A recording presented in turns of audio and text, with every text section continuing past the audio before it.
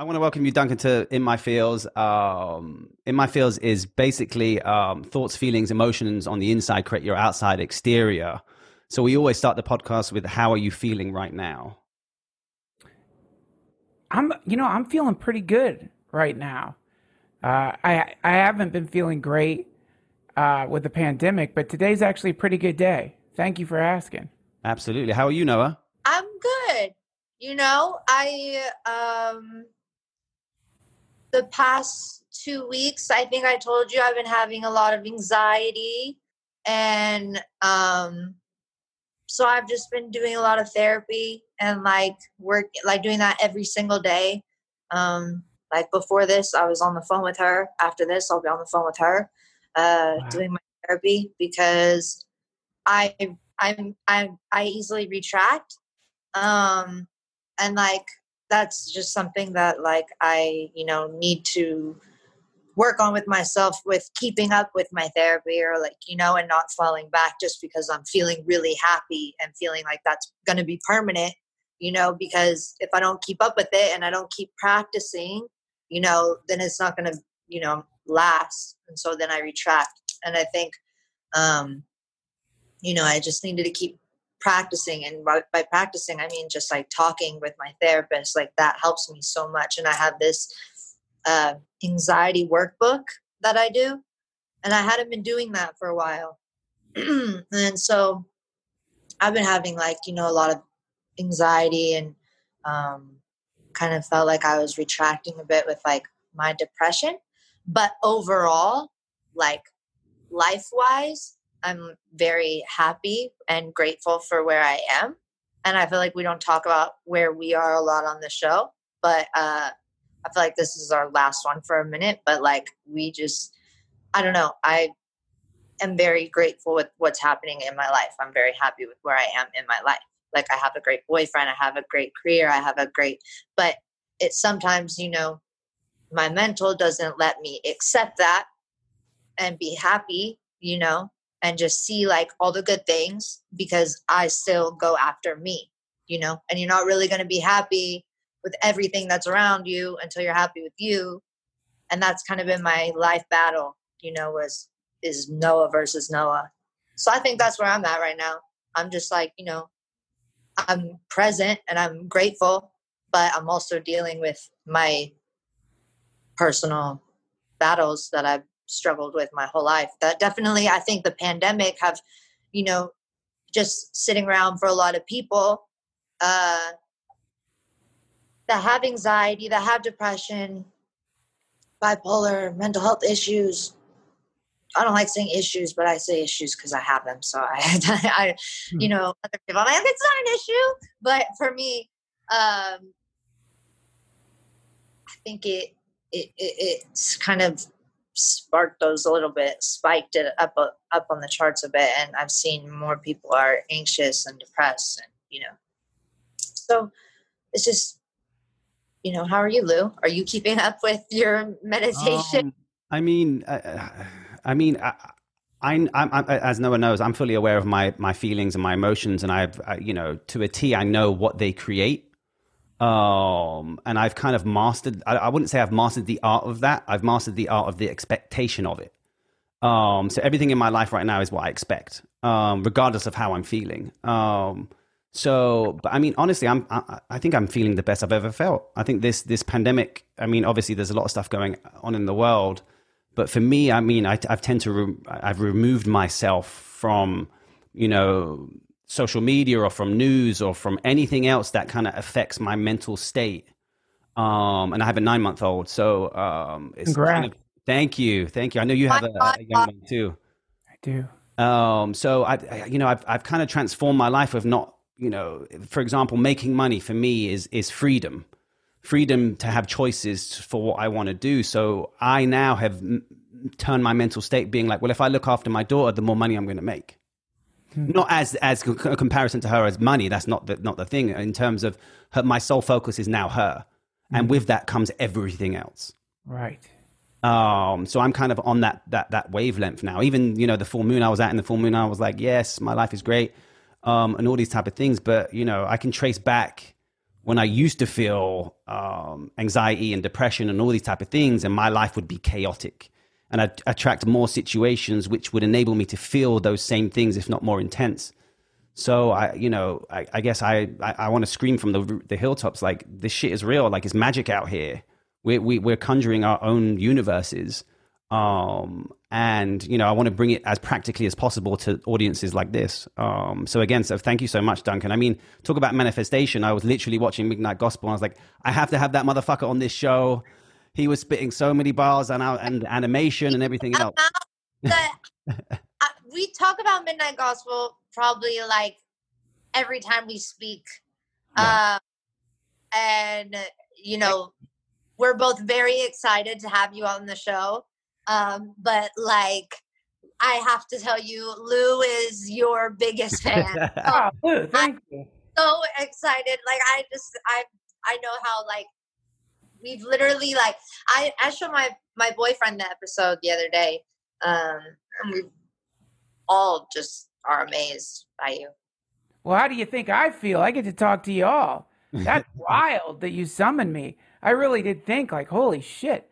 Why do I get to talk to them? Y'all are both very talented and mind-blowing work out there. Mind-blowing. So Lou, thank you so much for having me.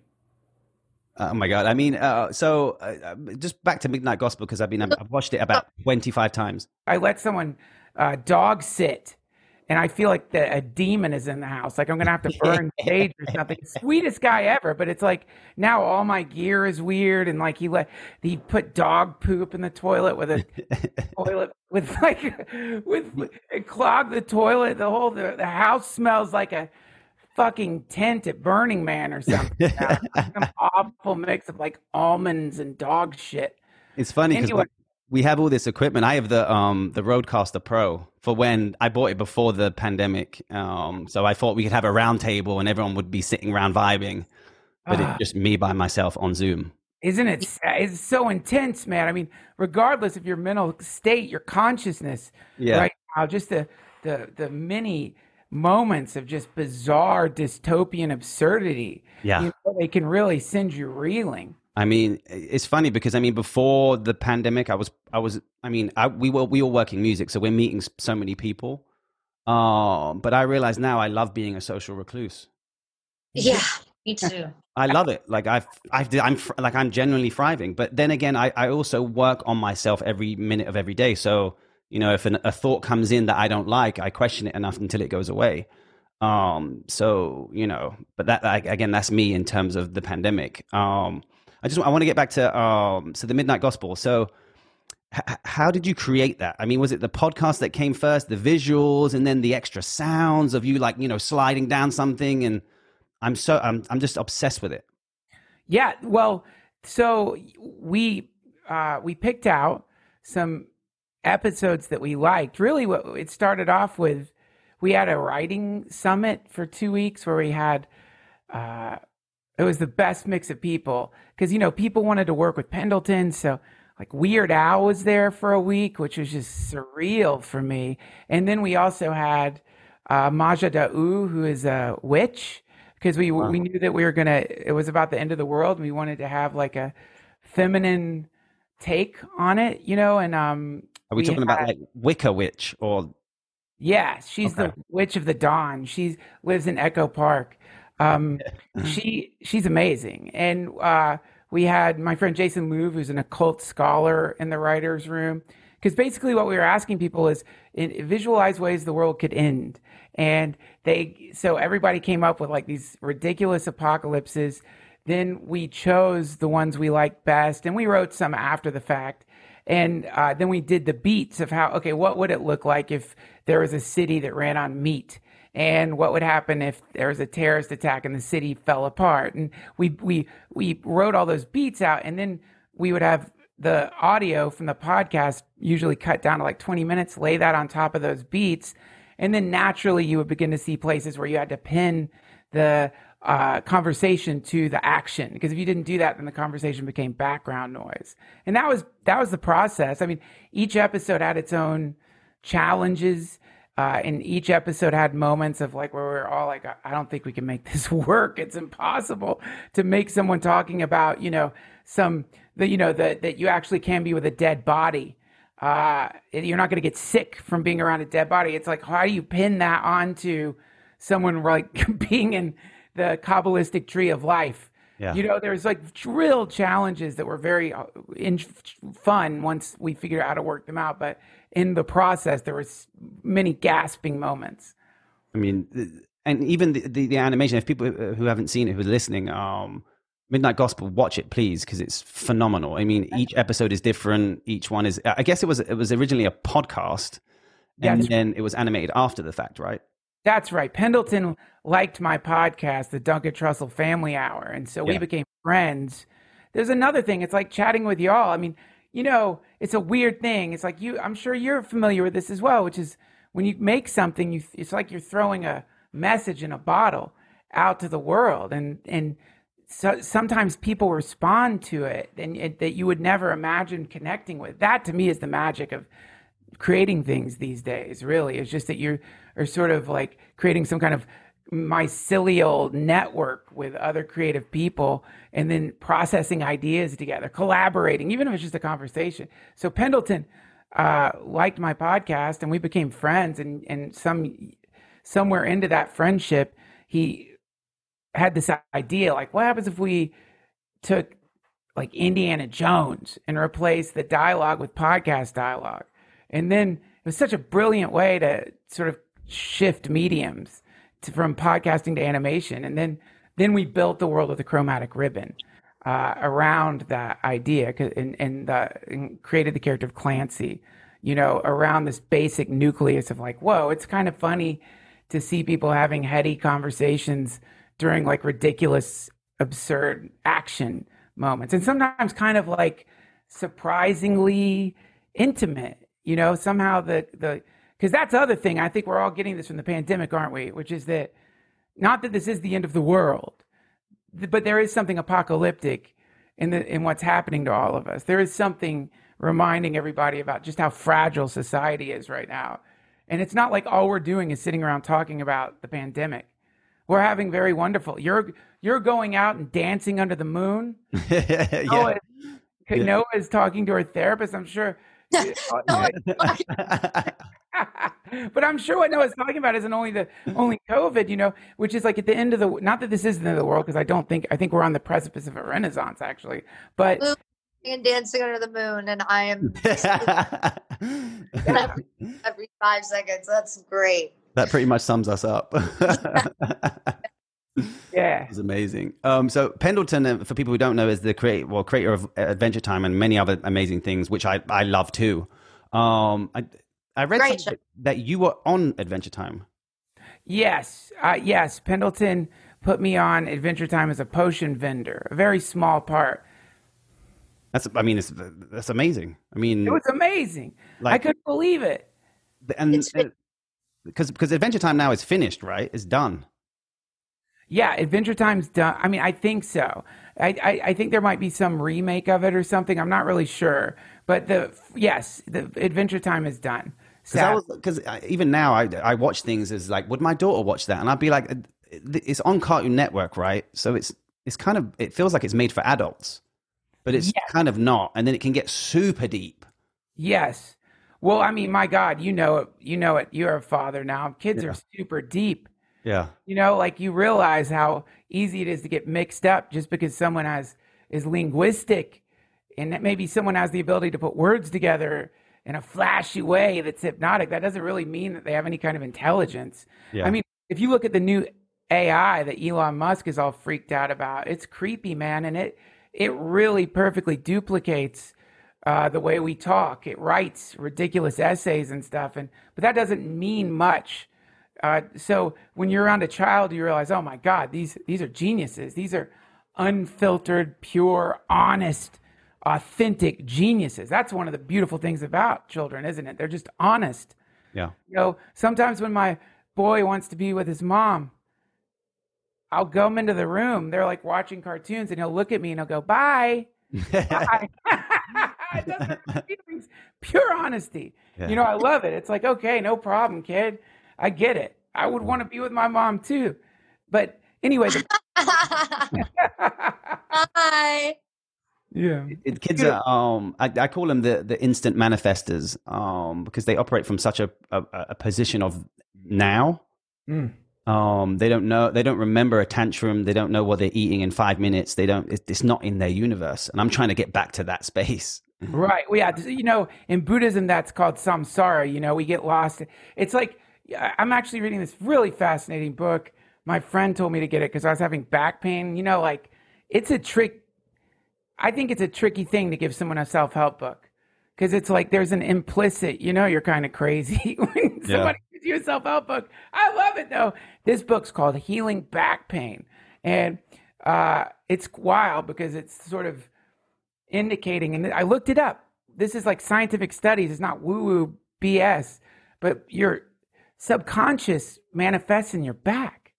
And sometimes if you're really angry or if you've got like unresolved shit, it appears in your back. It's so because it's like it's got to go somewhere, and so a lot of back pain in the book he calls it a kind of semi nightmare. It's so like, you know, one of these ideas in Buddhism is really interesting, which is that, you know, it's not like when you wake up you stop dreaming. It's just that you're not aware of your dreams anymore. This world is filtering out your dreams, and then this thing you're talking about, it's like we're always up in our head, you know, and always like processing. And that becomes reality. Mm-hmm. That's a secondary reality. That's not reality. This is a daydream. So you're walking around, there's some phenomena happening, and your mind is like doing color commentary on it to you, interpreting it, adding all this shit onto it. And the next thing you know, you're in bed. I've been so depressed that I have laid in bed and been within inches of pissing my bed, literally paralyzed with depression. I can deeply connect with you on what that's like. Every day I'm more afraid of getting depressed again than I am of like my cancer coming back, believe it or not. Not that I want either to happen, but it's like one of them you can still feel. One of them, at least you're still here. You can walk around. You don't have to like, you know what I mean? It doesn't feel like someone turned the gravity of the earth up by 19. It's like, you know, so I really like have to have a work on myself, you know, and when I was younger, it was because I wanted like magical powers or some shit, you know, like telepathy or be cool to like astrally project. Now it's just because I don't want to be a victim of my own mind. You know, I don't want to be dragged around by my own mind, like when you're trying to like domesticate a wild horse. You know, I want to be here. Here's great. Wow. Sorry for the rant, my friends. That was I love that. Yeah, that was great. I mean, I want to touch up on an episode because I have so many questions on this episode. The episode with your mum literally just like broke my heart. I cried for the whole thing. But it was, you know, it wasn't a sad cry. It was like, because I mean, I've never seen a conversation between, I mean, I talk about my mum all the time about death, and, you know, she's like, no, she's so scared of death, whereas I'm the opposite. I'm reading this book at the moment called Proof of Heaven, which is a neuroscientist who was brain dead for 7 days and then went to this magical world, came back and wrote about it. Yeah. So I'm so fascinated by all these type of things. And I know how difficult it is to have that conversation. I've never seen it in a way that it was portrayed as you portrayed it. I think it was super, super unique. And to be honest, I want to commend you because we don't have those conversations.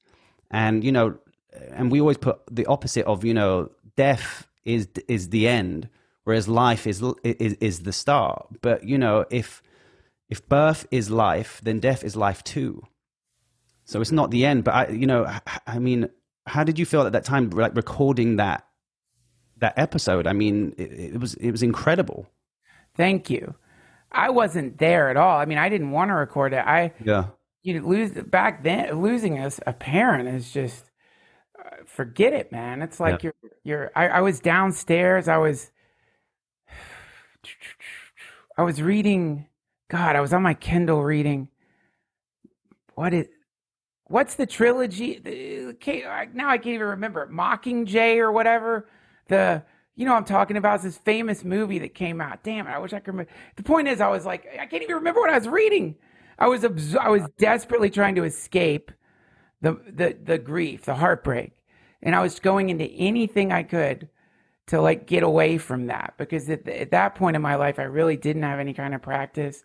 And I was really, really, really heartbroken. And I, you know, when your parent has a cancer, it's years and years of it. It's not like they die all of a sudden. So you sort of you get all these conflicting emotions. There's a part of you that wants their suffering to end. There's a part of you that wants them to be around forever. And then ultimately you just you cannot understand it until it happens. And so she called me upstairs and said, it's time, let's do it. And I didn't want to do it because I think subconsciously I thought that I knew it'd be the last podcast I did with her. And so, you know, your mind does all these crazy bits of bad math, like, oh, if I don't do the podcast, maybe she'll live longer, you know, that sort of thing. And what's really beautiful about death and a dying person who's dying consciously is they are fully in the truth. All the shit falls away. A lot of the masks just fall away because they're fully there. And so you end up getting the sense of being around a saint or around someone, you know, a monk or someone who there's a really interesting mystical quality to them, because it's a portal's opening up around them. They're about to let go of their body. They've, you know, and depending on what lens you want to look at it through, that's a real celebratory time.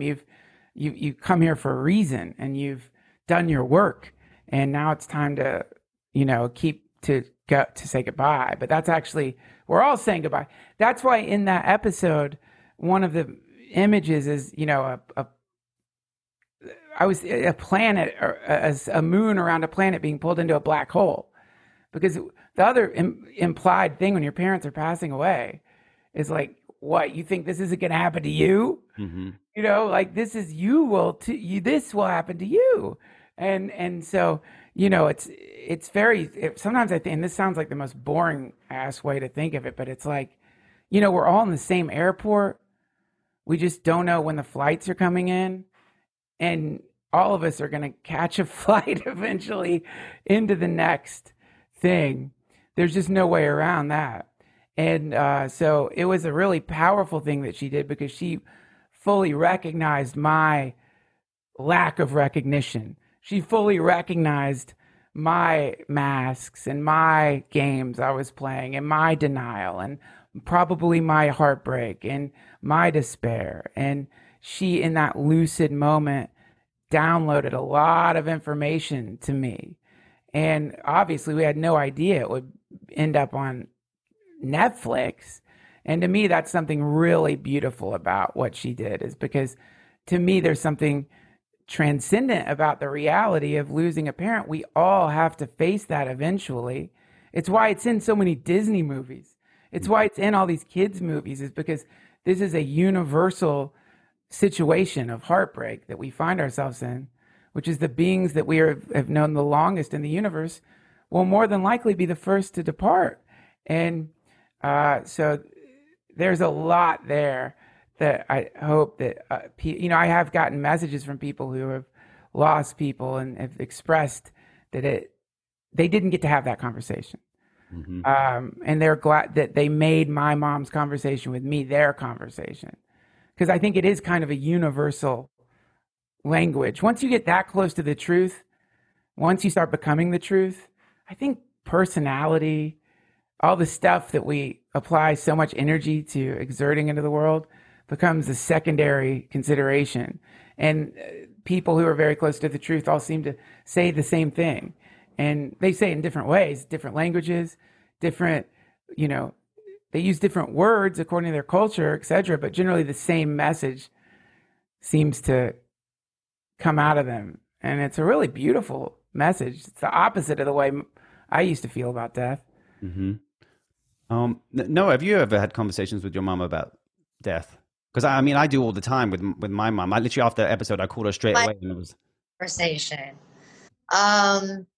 Yeah, yeah, we do. It's like a really, really deep conversation because I think death is like my biggest fear. I was also like on the phone with my grandfather whenever he died in the hospital. So, like my grandfather died of lung cancer. And we were in LA filming the Hannah show. And I was so young. I was probably like 5 or 6. And my grandfather was dying of lung cancer, and we were all speaking on the phone, like for his last phone call, and we got the option to record his last phone call. And I think that might be one of the reasons why I'm so afraid of death, maybe because like, I don't know. Just because like as a young kid, like I didn't really understand what was happening. You know what I mean? Like, but we have that like recording of our last phone call, you know, with my grandfather, and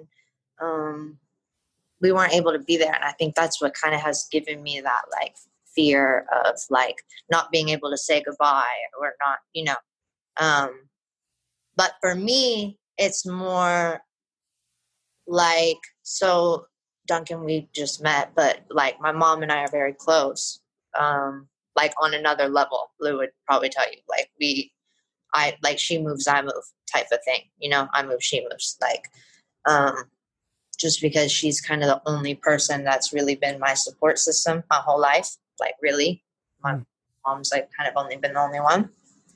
So I think whenever it comes down to you talking about they're kind of your first person you meet in the world, and hopefully not the first to say goodbye, but that's kind of always been our fear, like our fear, and our conversation about it is like, I don't want to be here if you're not going to be here type of thing, is like how mom and I talk about it, you know, is like the unfairness of that. Like, you know, my mom is like, I don't want to be, you know, my mom has 5 kids. And, you know, the hard thing about that is like, you know, we just all have such different relationships, you know, but my mom is so close with each and every one of us that so she has these type of conversations with all of them. But for me and her, you know, we've been okay, for instance, we've been on an airplane, right? And the turbulence was really, really fucking bad. Like really, really, really, really bad.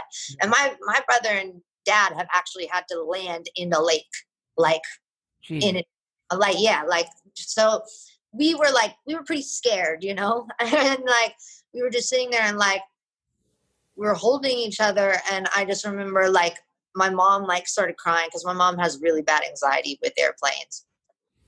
And like I was just like, at least we're together, you know, like, you know, and that was kind of like the one thing that like kind of calmed her down, was like, at least we're together. Yeah. And, you know, that was kind of like the thing that we've always talked about is like, I don't want to be like, cause I think the fear of the unbearable pain that you feel barely from heartbreak, you know, cause it's kind of like heartbreak I feel like is kind of like a taste of what losing somebody feels like permanently. The fear of that heartbreak is I think the thing that scares me the most is like the unknown pain. Yeah. Well, you know, listen, that is beautiful. You know what's beautiful about what you said? Many things are beautiful about what you said. One of the things that's very beautiful about what you said is your fear of death is so compassionate. A lot of people don't want to die because they're afraid they're not going to exist anymore. That's like really deep. Like, I don't want to feel like, no. That's sweet. That scares me. Like right now, like that gives me like a feeling of like fear. Yeah. Well, you know, this is there's so many things you have to contend with after losing a parent. And certainly one of them is just crater devastation. I'm not going to try to put lipstick on the fish there. It's just sucks. Bad for a while, and there's no way around that. And it is something like the heartbreak you're talking about. Yeah, something like that. But then there's the other thing that happens that I'm sure you've heard about, and something that people don't really talk about because they don't want people to feel sorry for them. But people who are in the Dead Parent Club, which I am a member, father and mother, Mom lost her dad at 19, and then my dad lost his dad when I was 6. Do they tell you sometimes that they still talk to them? They feel their presence, or there's a sense of connection? My dad and Pappy, yes. My mom isn't really. She doesn't really believe in that. She's more like, she doesn't believe that like she could. Because my mom's like a Christian woman, and like she like, you know, I always tell her like, I feel this, I feel that, and like she like she just is like, I don't know, you know, she's indifferent about it, but she's never said anything like about her dad. But my dad and I feel like Pappy around a lot. Yeah. Like I have like this picture of him in my living room, in the room over, and there's like a break in the glass, right? And it's this heart-shaped picture. And literally, there was no break in the glass until one day when I was probably like 9 years old. We were listening to his phone call, me and my dad. And this was like one of 4 times I've seen my dad cry in my entire life. And my dad started sobbing, and he started apologizing to me, and he was like, "You're not supposed to see me cry." And I've always understood sadness really well. I don't know why. My dad, the very first song I ever learned to sing was "Seasons in the Sun" by Terry Jacks. Which, if you know the song, it's a song about death. Yeah. And it's him saying, Terry Jacks, I believe he died of AIDS, I believe, and he wrote this song saying goodbye to every single person in his life, Lou. I don't know if you've heard this song, but basically that's the first song I ever sang. And I remember being a kid and singing the song and feeling the pain, and being way younger than 6. Like, you know, when I talk about first song I ever sang, I mean like for real. So I think I've always understood like pain and stuff and like death and stuff from a really young age. But my dad was playing the recording, which he has, that leads into a song.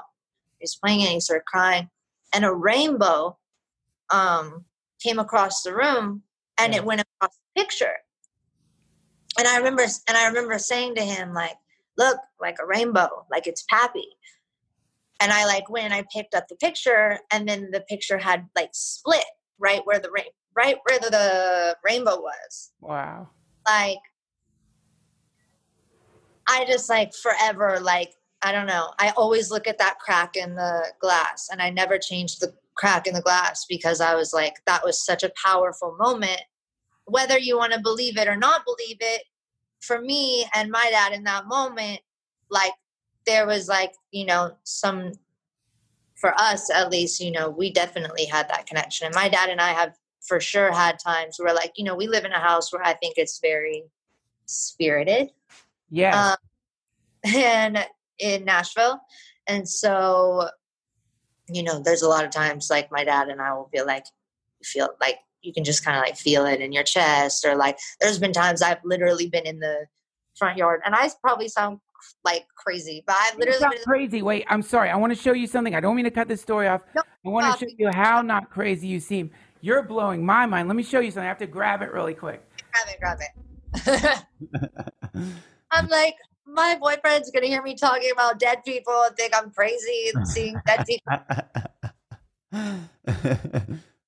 What is this? This is my picture of the Dalai Lama that I got at a Ram Dass retreat, and I broke the glass. And no way. Yeah, I don't want to replace it, because I think the crack in the, I feel like that represents Yeah, everything. I can't change the crack in the glass. Amazing. Yeah, exactly. That's exactly right. Yeah. Well, I feel like I have to get mine now. Hold on. Now I have to get mine. Fuck. Noah's getting hers now, Duncan. She wants to show you the picture. Wow. That's cool. This is great. I mean, oh my God. Like, I'm talking to Duncan Trussell. I'm so like mind blown. So sweet. Thank you for including me in this. Give me a break. You're very kind. Thank you. Absolutely. I carry mine everywhere, and this is like kind of my only photo I have of us. Oh my. And you can like see the crack. Yeah, I Right. see that. Beautiful. Yeah, and so I keep it, and I literally, it's the only photo I have, only one. So I keep it with me, and I take it like, you know, on tour with me, and I keep it in my bag, and yeah, so You it know- kind of goes everywhere. The type of Buddhism I studied, also that rainbow is, you know, there's something called rainbow body. And when, so when some of these like advanced beings die, it's really common for a rainbow to appear. And it's called rainbow body. It's a real thing. One time an Uber driver told me I was a rainbow child. What does that mean? Oh, you are a rainbow child. What does that mean? It's got many definitions, but He told me this on the 4th of July in Lake Tahoe. What does this mean? well, I mean, I like the biblical version of it the best. You know, to me, like that story is so beautiful, which is just Well, that. I'm named after the rainbow that came after Noah's Ark. That's why my mom named me Noah.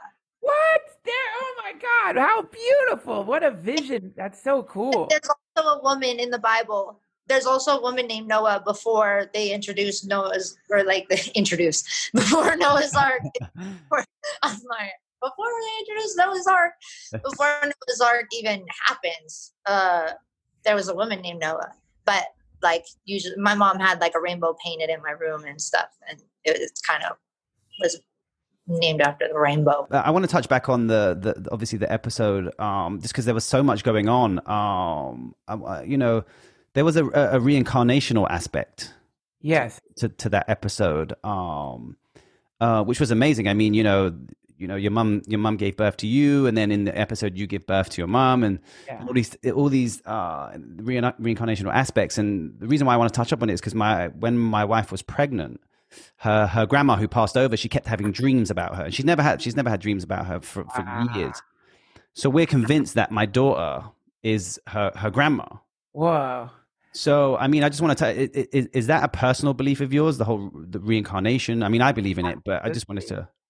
Yeah, I mean, you know, to me, there's something funny that happens where you get around, and no offense to anybody, whatever anyone believes, you know, there's my teacher's teacher, Chogyam Trungpa Rinpoche, would say, your guess is as good as mine. Mm-hmm. And he was, you know, he's like a reincarnated Tibetan. You know, he was literally taken as a child into a monastery, and his teacher was the Dalai Lama's teacher, Dilgo Khyentse Rinpoche, but he didn't even know. So he would say, your guess is as good as mine. And so if he doesn't know, how could any of us know? But sometimes you'll get around people who have made the decision that there is nothing. You die and oblivion awaits. It's you know, and then sometimes I've gotten the sense that there's almost a kind of aggression around this perspective, in the sense that you get around them and you realize they're like trying to ghost story you, you know, like they're like trying to, they're so scared of it. They say it like they're, you know, intellectuals, but you get this weird sense of like, I kind of feel like you're trying to scare the shit out of me right now. They'll be like, don't you see, when you die, it's nothing. You're dirt and worms.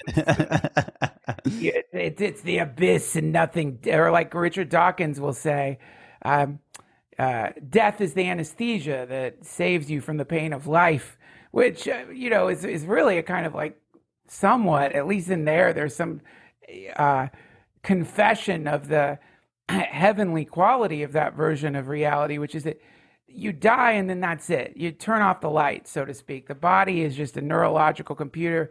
Turn off the light. What it means is no consequence for anything you've done. The karmic momentum of your life somehow is completely shut down. It's almost a miracle. It's a version of heaven they're describing. And honestly, if someone's presenting that to me, I might be interested in that as an option, but I'm afraid it isn't an option. That's the problem. I think the more terrifying reality, everyone who's afraid of death, I'll make you more afraid, which is that you're dreaming if you think you get to die. That's the thing. You're dreaming. You really think you get a break. That's the funny thing, is you imagine that there's a break. But regardless, I think that not only do we reincarnate, but we've reincarnated in this life. Like if you look at the different versions of yourself throughout this incarnation, how many different versions of you have there been? Not just the little baby you or the teenage you. When I think of the teenage me, good Christ. I'm like stealing money from my mom for drugs. I'm like rampaging. I'm like always on acid, like this constant never ending vortex of chaos, and that's a different version of me. And then when I think about me when I was in college, or me when I first started working with stand-up comedy, or, you see, oh my God, it's like, it might as well be like, it's like a dream almost, you dream, you go through chapters in a dream and then you wake up. So my feeling is that yes, we have, the way Ram Dass describes it is the best. He says, to understand how long you've been here, imagine a dove flying over the Himalayas with a silk scarf in its beak, and the very tip of the scarf brushes the highest peak, and the amount of time it would take that dove to turn that mountain into a valley. That's how long you've been doing this game, this dance, this human thing.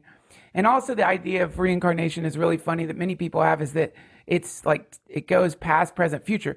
So you die now and you reincarnate like sometime ahead of schedule, right? But really, I don't think that is how it works. I think you die and you could reincarnate in the 1800s. You could reincarnate in an alternate dimension. You could wake up. You know what I mean? There's no telling, because we're talking about something outside of the simulation as we understand it. So absolutely there's reincarnation, 100%. And we reincarnate every day. I mean, you fall asleep. What the fuck this is the funniest thing about existing. Like, we all just take that for granted. Like, this is one of the things Terence McKenna says, is at any given moment, half the planet is hallucinating. Like right now, half the planet is asleep, completely vividly imagining they're like riding a unicorn through pasta or something like that. This is crazy. You know what I mean? We have to take that for granted. Yeah. You close your eyes and you wake up the next day and you are gone, man. Maybe you had some dreams, but you are gone. We just are like, yeah, that's what happens. Gone when I sleep. What's that? I'm gone. Gone. I don't wake up. Yeah. And time to wake up.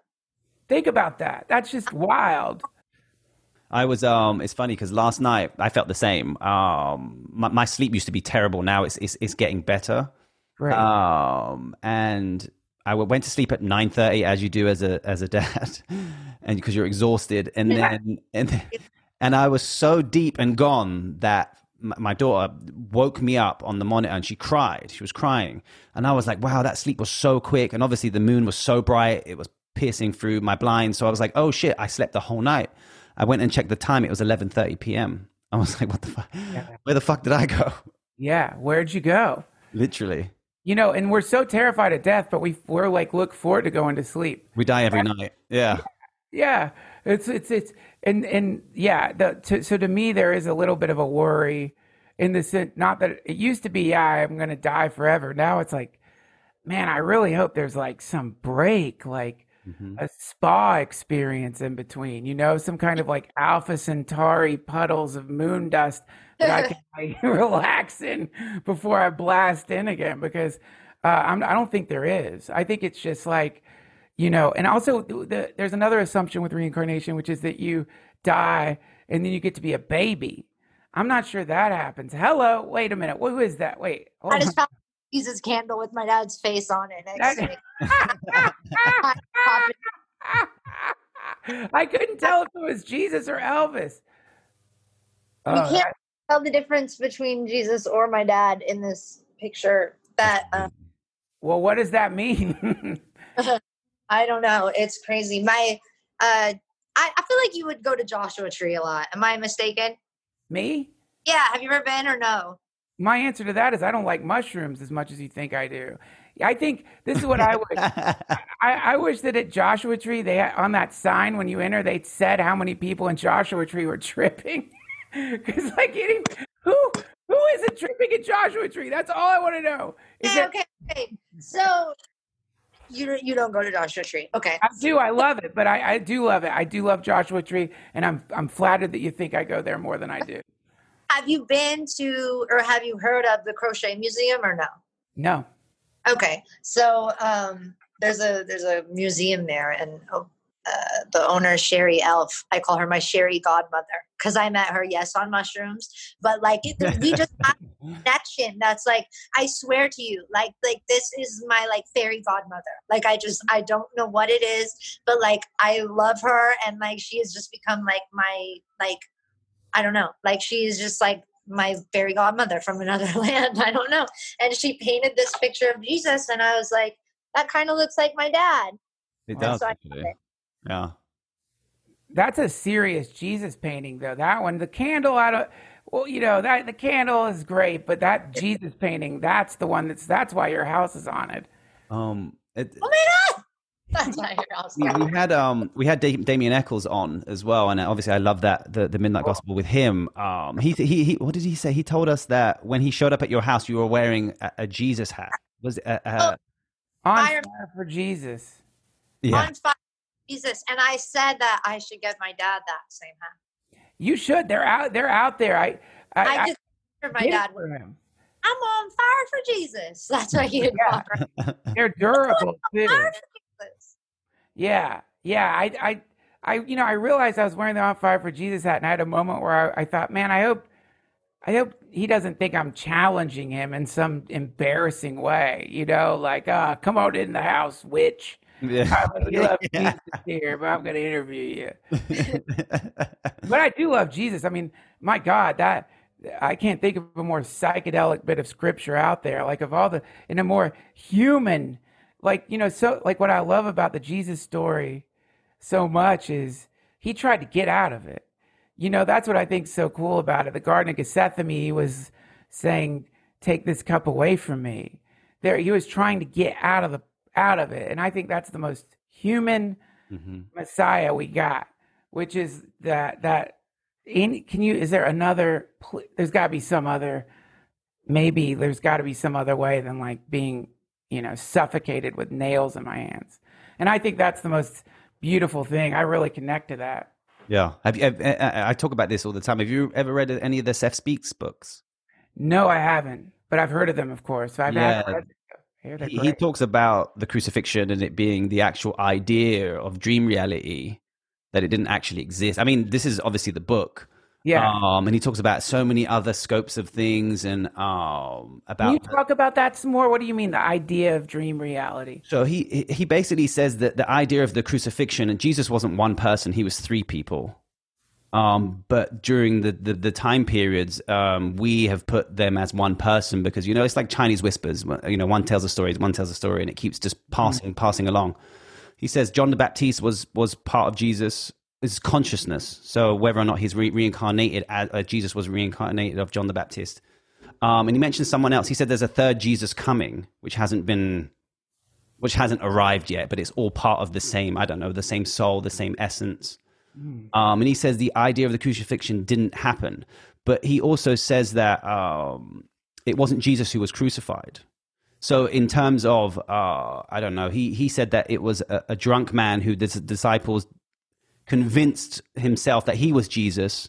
And that's why they saw Jesus rise after the dead and stuff, because they were protecting him.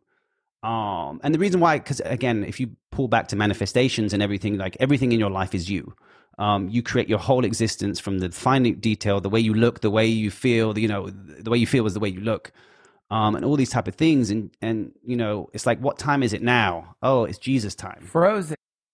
You know, it's like it's 2:57 p.m. Jesus time 2020, you know.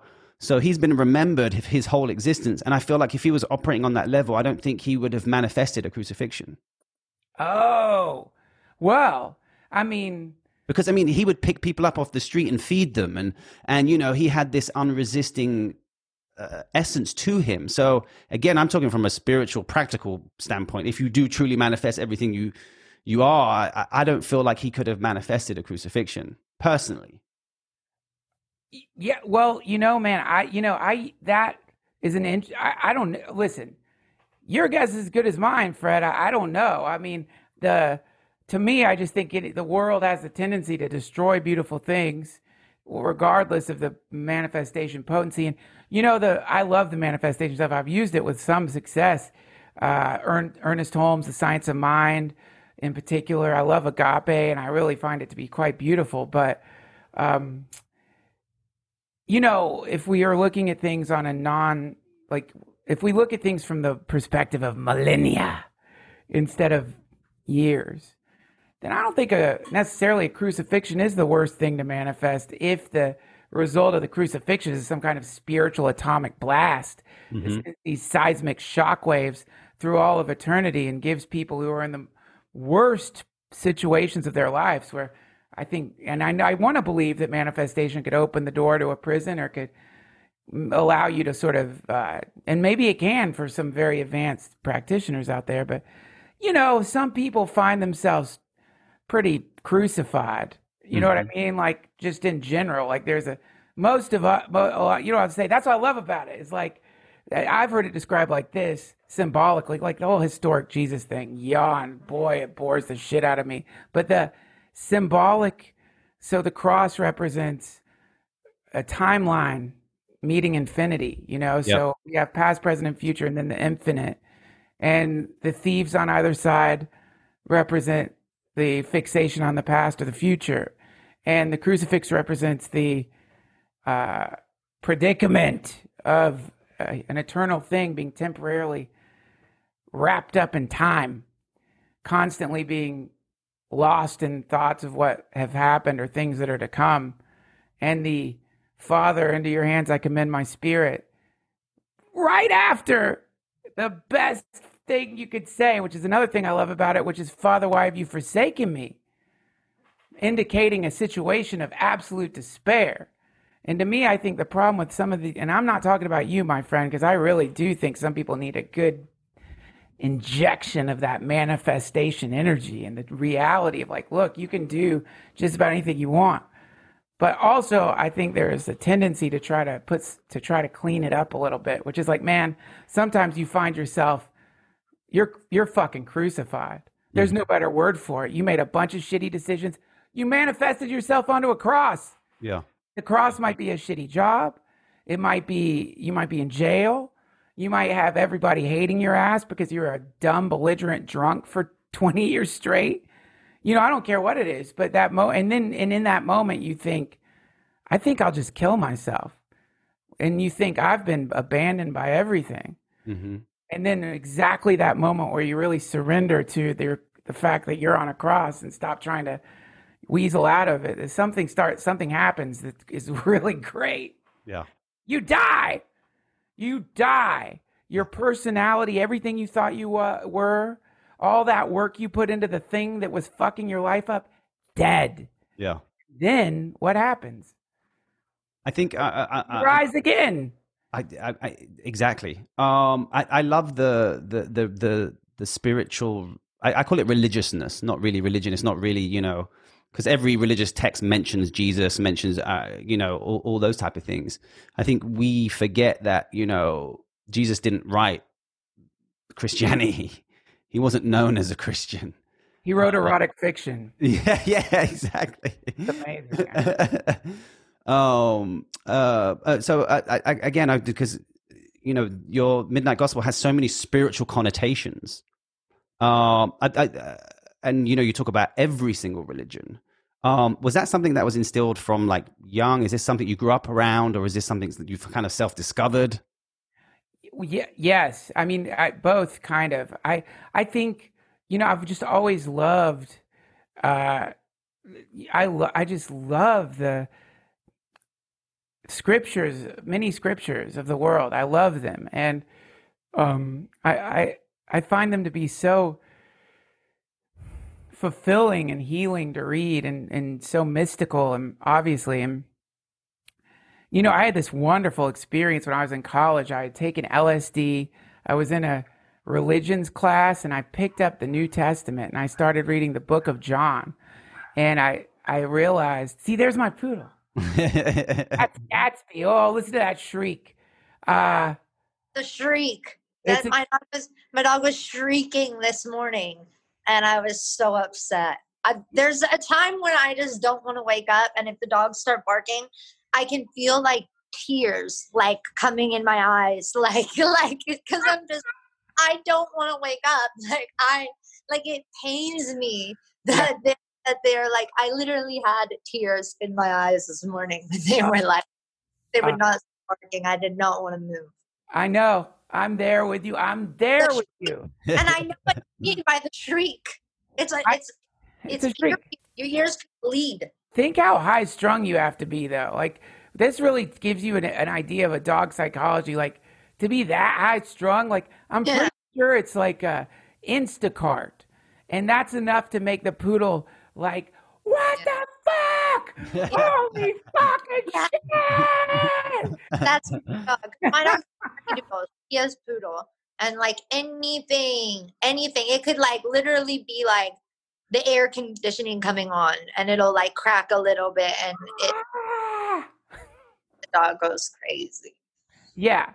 This is our lives now. This is our karma. I want to talk about karma.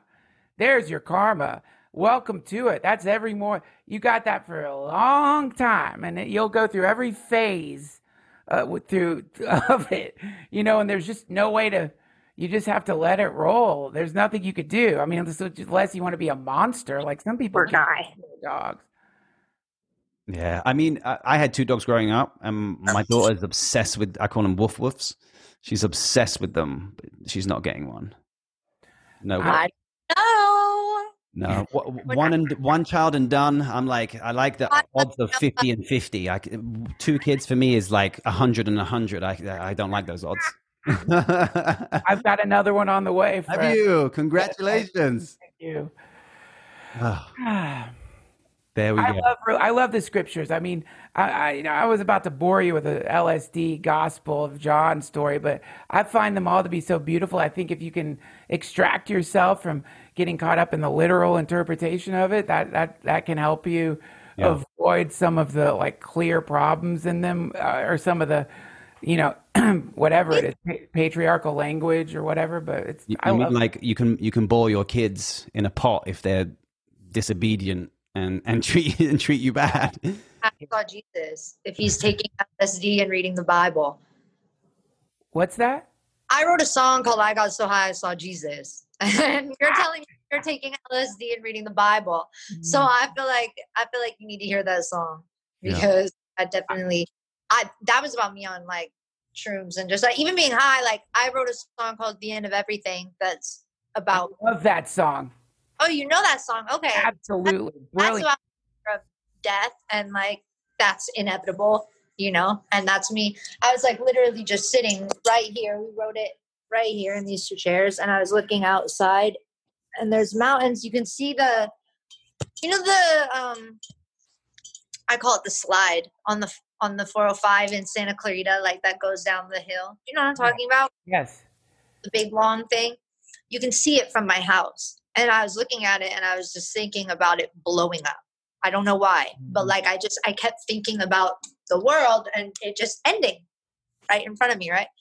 And we started watching a time lapse of the future by John Boswell, and it's called Melody Sheep, his YouTube channel.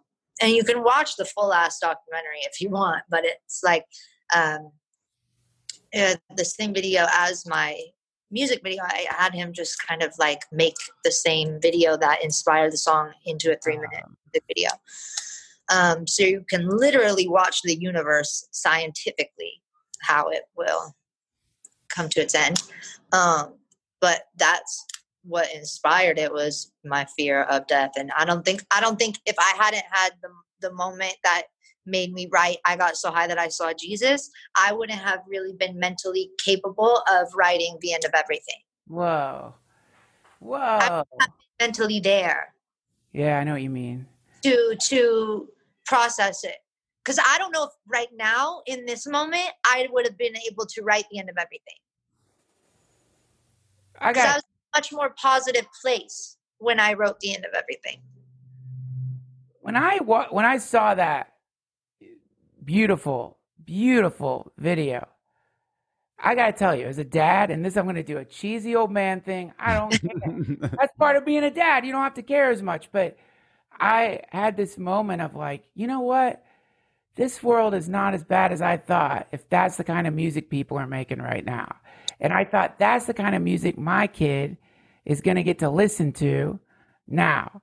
And to me, it was just a really like, that's the rainbow. That's why you were a rainbow child, is because that's the idea. The rainbow is like, look, shit sucks. There was a flood, historically, probably like a comet went through the Earth's atmosphere and melted these ice sheets and caused this massive, unprecedented flood that wiped out a lot of civilizations. But the whole point of the rainbow, if you can pull yourself out of the literal thing, which is like, oh wow, really? Thanks. So that's it? You're gonna throw up a fucking color spectrum in the sky after you did a mass genocide after you wiped everybody out because we didn't act the way you wanted us to, and now we're supposed to feel better? I'm sorry, no way. But if you look at it from a deeper perspective, which is that, on the other side, that was why I called it Midnight Gospel, because we've got the apocalypse clock, the clock that's like 2 seconds for midnight, how close we are to a nuclear war, and they're always moving it up a little bit, and it scares the shit out of you.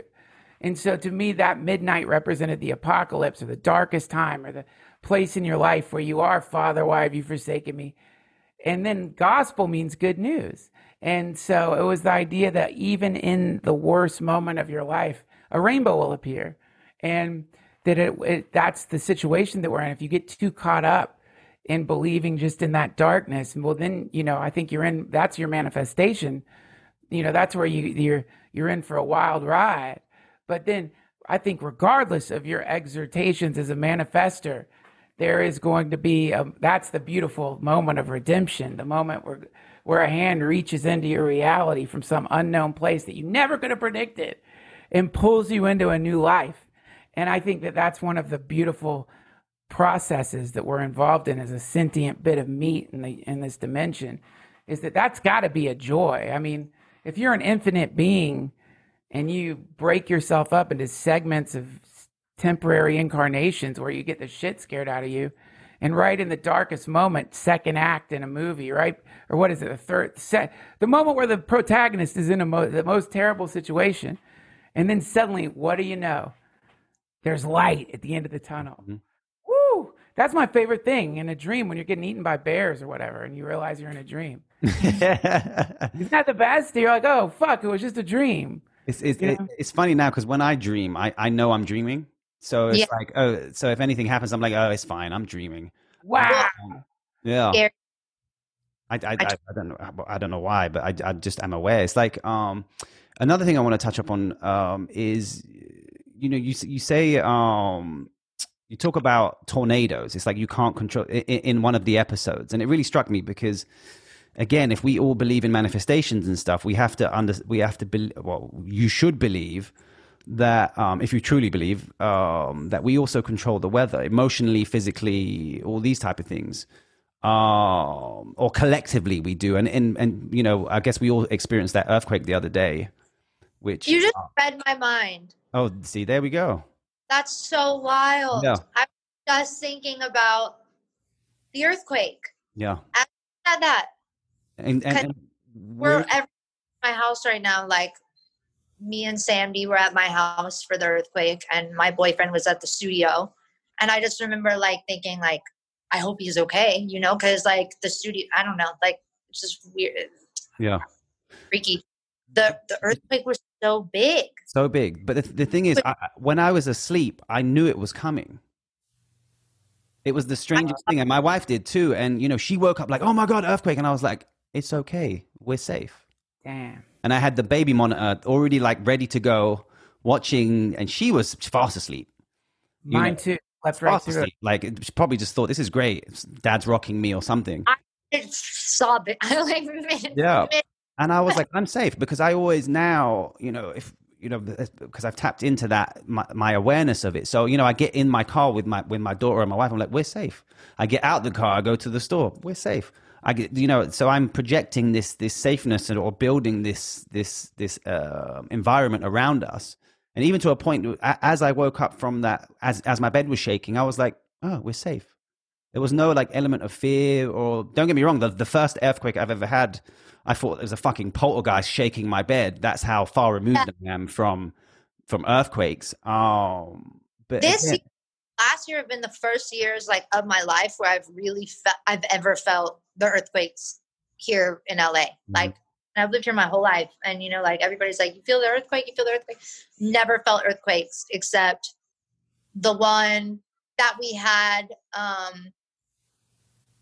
post 4th of July last year, and this one. They're the only two earthquakes that I felt ever in my life, and like they've been scaring the shit out of me. Yeah. Like, so scary. No, I mean, you can kind of see, you know, when lockdown happened and then it kept happening, there was this massive pressure building with everyone at home, you know, stressing out. And then obviously we had the much welcomed, you know, the protests, and there was just so many things that were positively building, should I say. And then obviously the earthquake, it was like the hottest day of the year. Everyone was fucking hot as shit.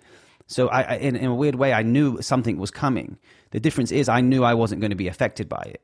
And I think that's the difference between, you know, understanding that we are 100% these tentacles that are fucking driving out into the universe, attracting everything we fear, everything we don't fear, everything we want, everything we don't want. You know, am I good enough? Am I not good enough? Am I this? Am I that? Do I have enough of this? Like, it's all these things. So I feel like for me now, because I'm in a position where I quiet my mind and I work on it now, and I've removed myself from society in terms of, you know, the only social media I do is fucking this podcast. I'm not focused on anything else but what's around me. Look, man, if I have to choose someone to be in an earthquake with, it's going to be you. I don't want this guy freaking the fuck out.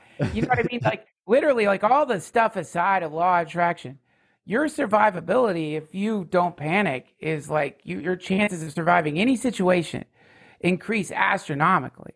Like, there's a book, it's called Pieces Every Step. I haven't read it in a long time. It's by Thich Nhat Hanh. He's a Buddhist.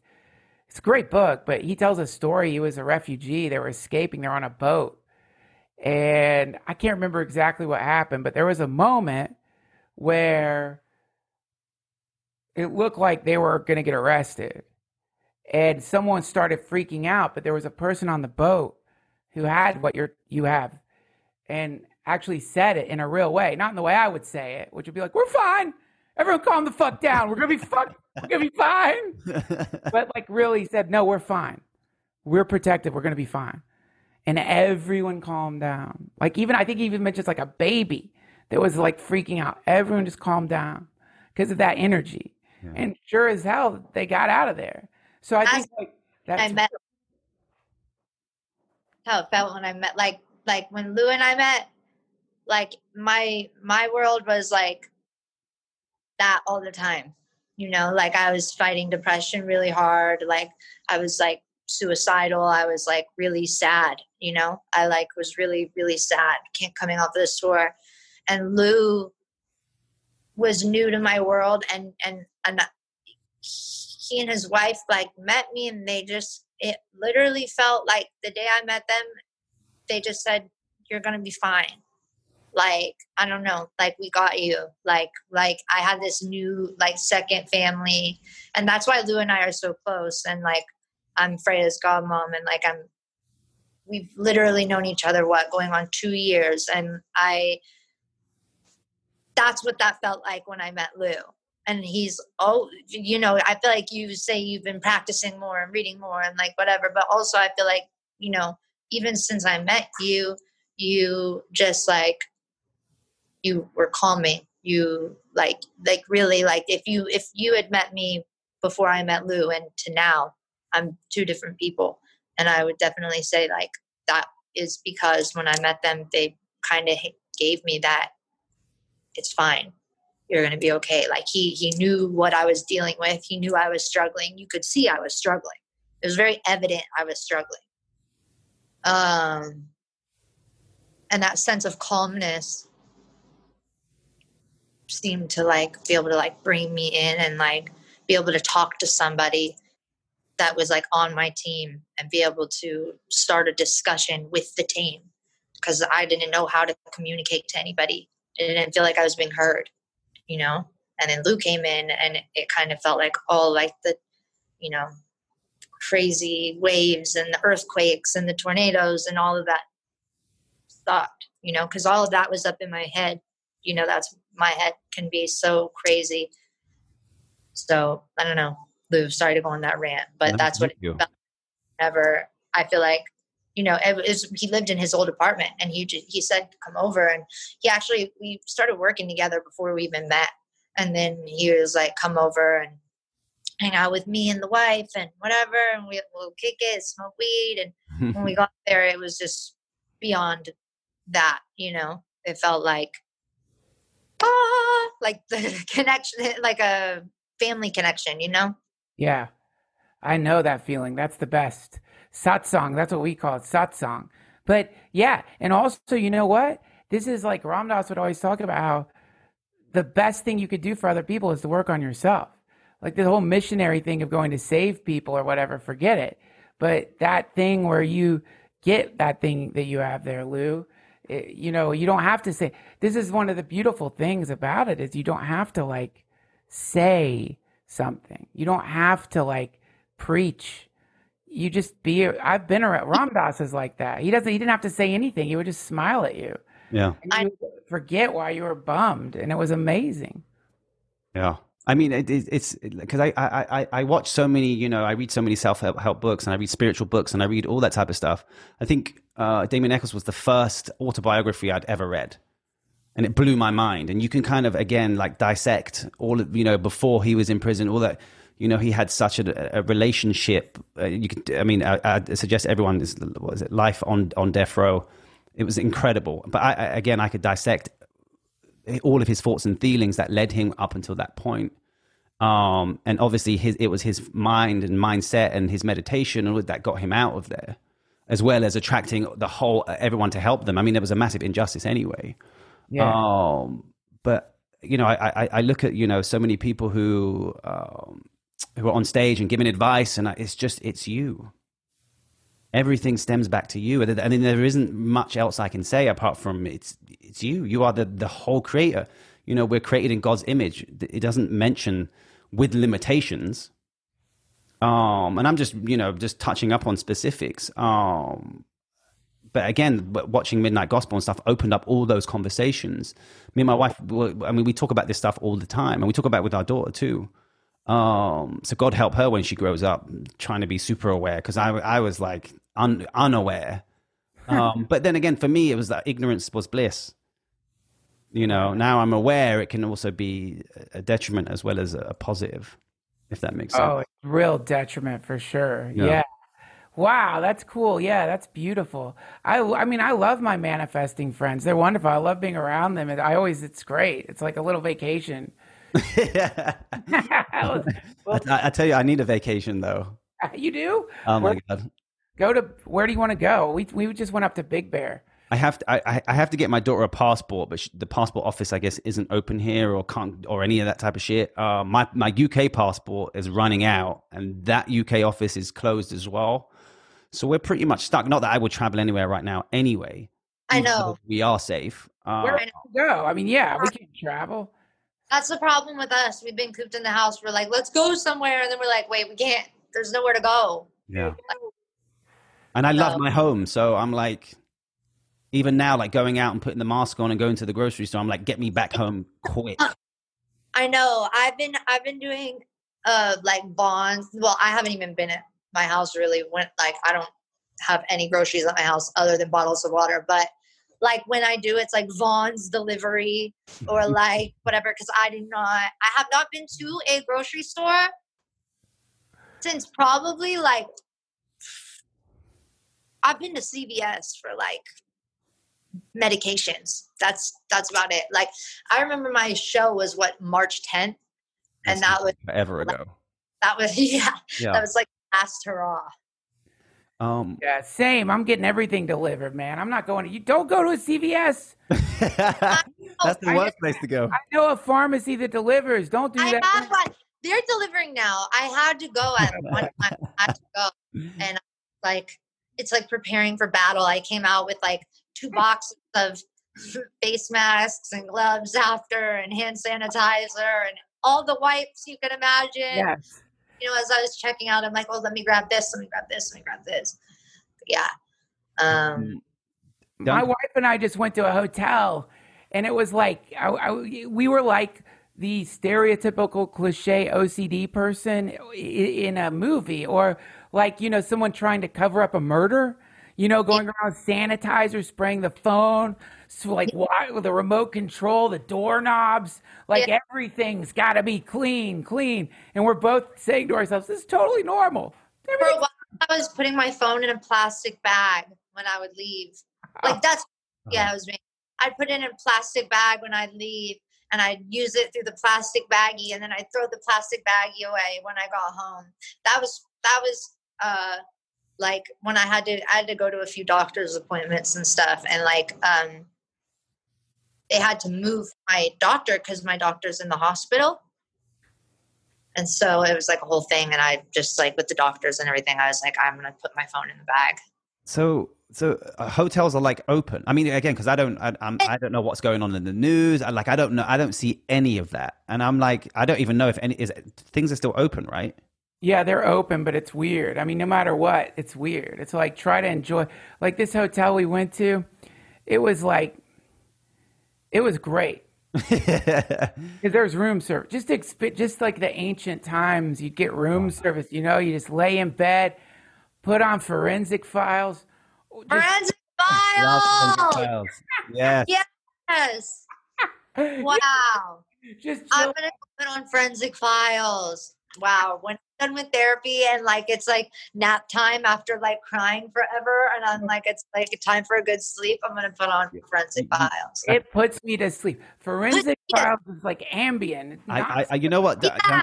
I used to fall asleep to Forensic Files all the time. And then obviously the Seth books is like, it's like, you know, when you go to the movies and you watch a horror film, the only way that horror movie doesn't get attracted to your life because you know it's a movie. Yeah. And I was like, fuck this shit. I'm not watching this shit or falling asleep anymore. But the thing I liked about it is there's a beginning, a middle, and an end. Even though we enjoy it, and it's like fucked up that we enjoy it, if you think about it. It's fucked up, friend. I mean, it's fucked up. No other way around it. It's getting murdered. Stuff like that to go to bed. Like, even I swear last night, like we were going to bed and my boyfriend had on American Horror Story. I was like, we have to turn this off. Like, I was like literally going to bed hearing people getting murdered. And I was like, can we turn it off, please? Because it was scaring me. Like, and I knew it was like fake, and I've watched it so many times. It's like one of my favorite shows.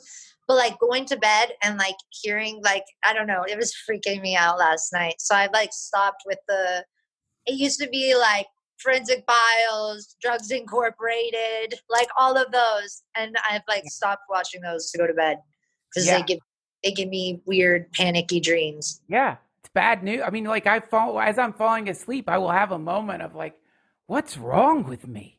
Like, this isn't a waterfall. This is a narrator who sounds like he lives in a crypt talking about people who've been murdered. And I'm like, how nice. Oh, like 10,000 episodes. Files. Let me kick back and watch Forensic Files. But it is relaxing. But yeah, you can go to a hotel right now. But I don't know. I mean, we did it because we went to see my mother-in-law, and you know, everything's calculated risk right now. But I'll tell you, Big Bear, you can go there, get a nice Airbnb, go out on the lake. There's stuff you could do. That's the problem with this thing is you can get You can manifest limitation right now, not even understanding that there's all kinds of things you can still do safely, but everything's harder. Everything's harder. I mean, that's the thing. You're going to be peeing on the side of the road. You don't want to go into a bathroom. So it's like there's all kinds of like things you got to do that are annoying. I'm in home. I'm staying home. Like, yeah, this is life. Yeah. Duncan, you post a bunch of UFO shit. I mean, like, Don't get a me started. ridiculous amount. Like, I'm just like, wow. No. I mean, I love it. It's funny because even, you know, you posted it and a bunch of other people I follow posted recently what I guess the government released or something had got released. Yeah. And I always feel like those are always like the preparation of what's actually coming. You know, like Armageddon is like a preparation for a meteorite hitting us, or what's that Will Smith movie, the UFO one, you know, or any of those Hollywood movies that has a connotation of something we think exists, but we don't actually know, even though we know. It's always like a pre thing to prepare. Be like, oh shit, it's actually coming. Yeah. Don't listen. I'll tell you. So this is one of my favorite, like, I'm sure y'all have great stories about this too, man. I mean, y'all literally have access if you wanted it. I think you forget that. It's like, if you wanted to like go up the chain, you can go up the chain. I'm not naming names, but I have talked to some of my most famous friends and said to them, you got to find out. I don't know who you know, but I know you know some people, and you could ask them if they know people, and they can ask those people, and somewhere up the chain, there's someone who's like, yeah, there's UFOs, relax, of course, what'd you think? But, you know, I was in Arlington, Virginia, doing stand-up and just like talking about how weird Virginia is, how I'd seen like a Born Identity on the, like, you see like people who have killed, you see real operatives out there. This, you know, it's like the CIA. It's like if there's a UFO piece, it's probably somewhere around Arlington. And I mentioned the footage that the Navy leaked about that, you know, that we've all seen by now, which are these things that are, you know, they're not operating the way we understand physics. They're going too fast. They're doing dead stops. They seems to be some kind of anti-grav thrust or something. We understand the physics of it, but we can't replicate it. And it's crazy. And so I was just yapping about that. I got off stage and I get an Instagram. And it's from this guy. He's like, hey, just so you know, I work in the what's like the FBI of the Navy. Like, we had to investigate that. And we had to investigate that guy, and we had to figure out what it was, and we don't know what it is, man. That was the craziest thing. And, you know, who knows? Could have been anyone on the gram, but it seemed real. And then now, all of a sudden, we are getting this, like, two New York Times articles, both of them saying that the Pentagon is on the precipice of disclosing hitherto deeply hidden information regarding the existence of off-world crafts that they have.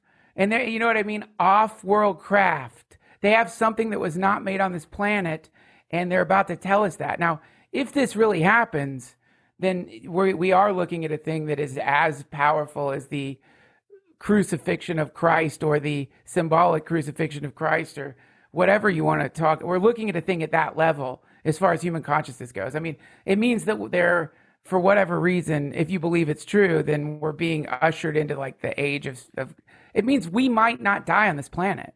Yeah. That's what it means. It means that there's a possibility that the earth is being led into the club, and that we're going to be able to, you know, theoretically, depending on, like, there's two possibilities. They crash the damn thing, which is kind of unnerving, right? Like, wait, they're supposed to be advanced intelligences, but they can't fly their own fucking spaceships.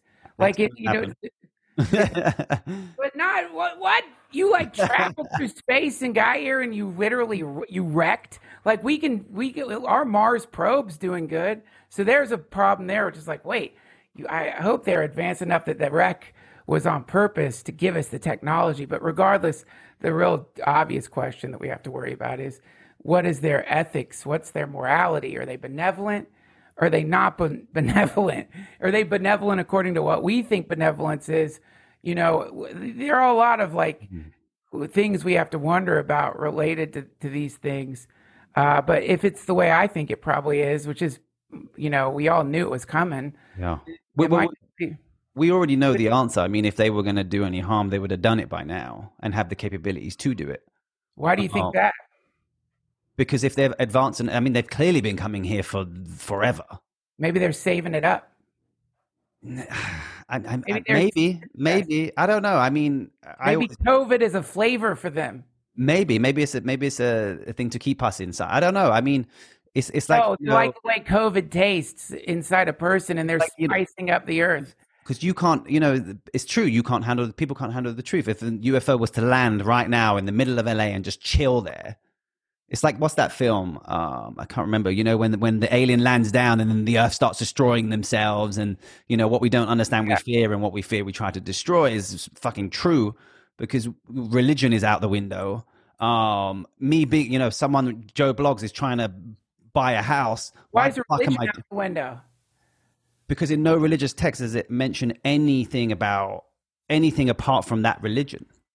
Oh shit, man! Have you read the Book of Ezekiel? I actually haven't. Oh, good God. It's clearly a UFO encounter that's describing a ship in the sky. Like, it's any ancient alien thing. I fucking love ancient aliens. It's like the chariots in the sky. And absolutely, I understand the connotations of that. But I'm talking like the fear factor of, how much fear there is right now. If an alien landed, the world I believe, would destroy itself. I mean, I would be safe because my universe is safe. But in terms of the actual idea of it, I think that's the reason why the concealment has been for so long, because people would start destroying themselves. Why am I living the way I'm living when someone's living just so much better and there's a fucking ET above my head? I'm going to do whatever the fuck I need to do nothing that matters anymore. Well, I mean, this is, to me, I think about it in terms of like, some of the Seth stuff you're mentioning, there's this great, it's like, it reminds me of Gnosticism and the conceptualization of the demiurge as this being that's trying to keep us sort of trapped in a simulated universe for power.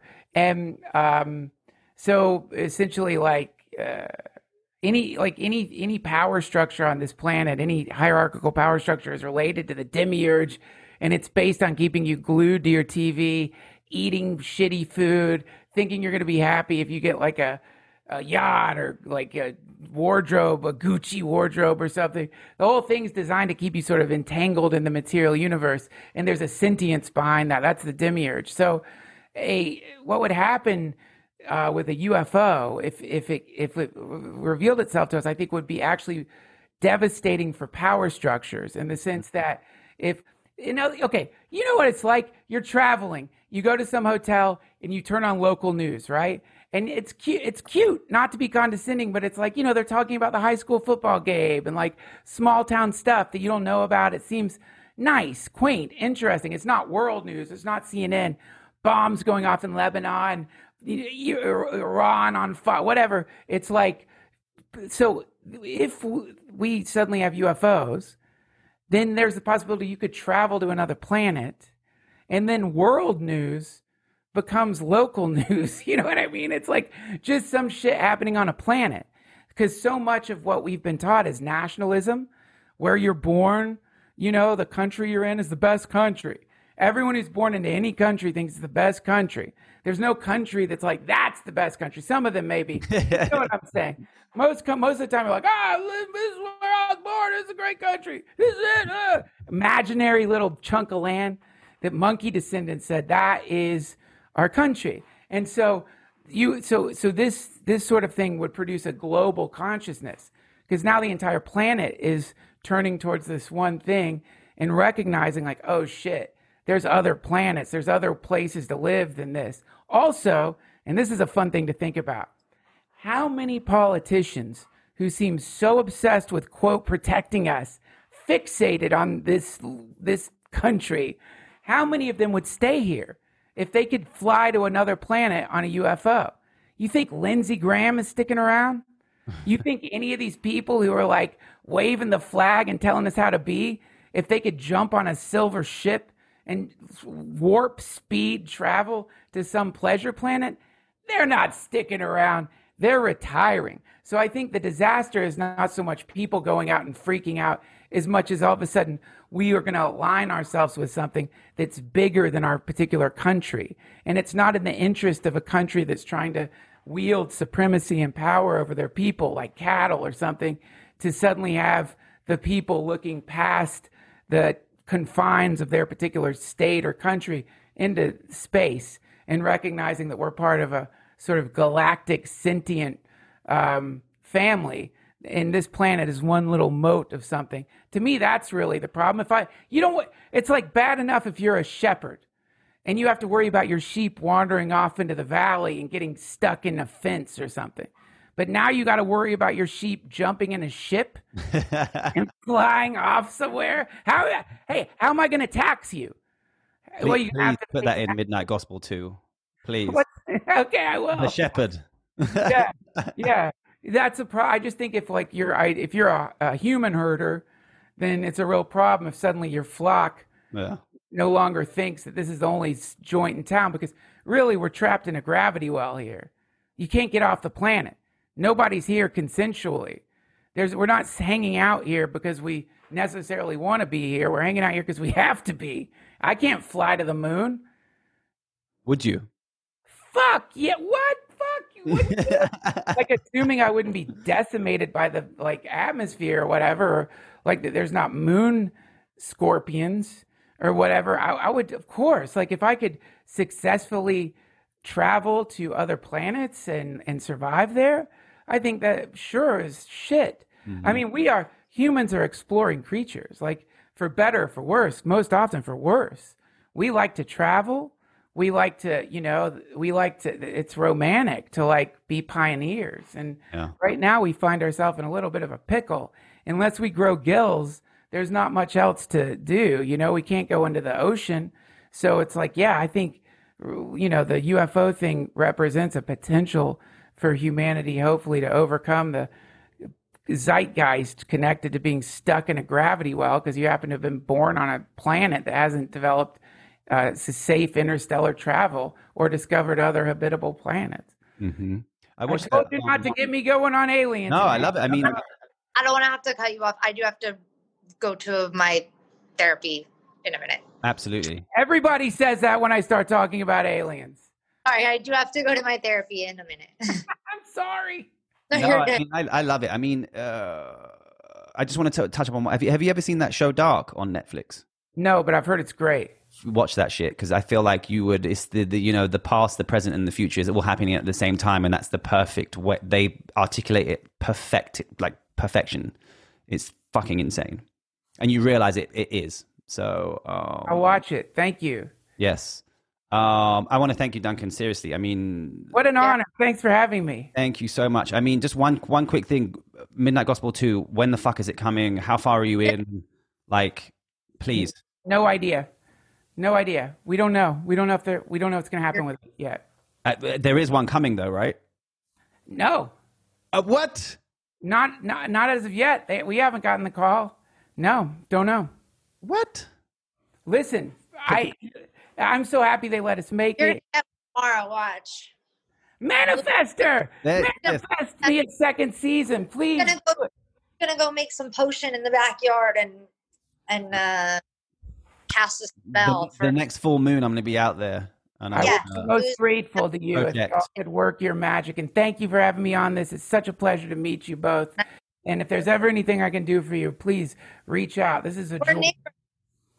Yeah, come swim with us. Come meet my baby. Well, wait, I know we can't because of COVID, but we're clear. We're not afraid. We can socially distance. Whatever. Y'all are awesome. Thank you so much. Enjoy your therapy.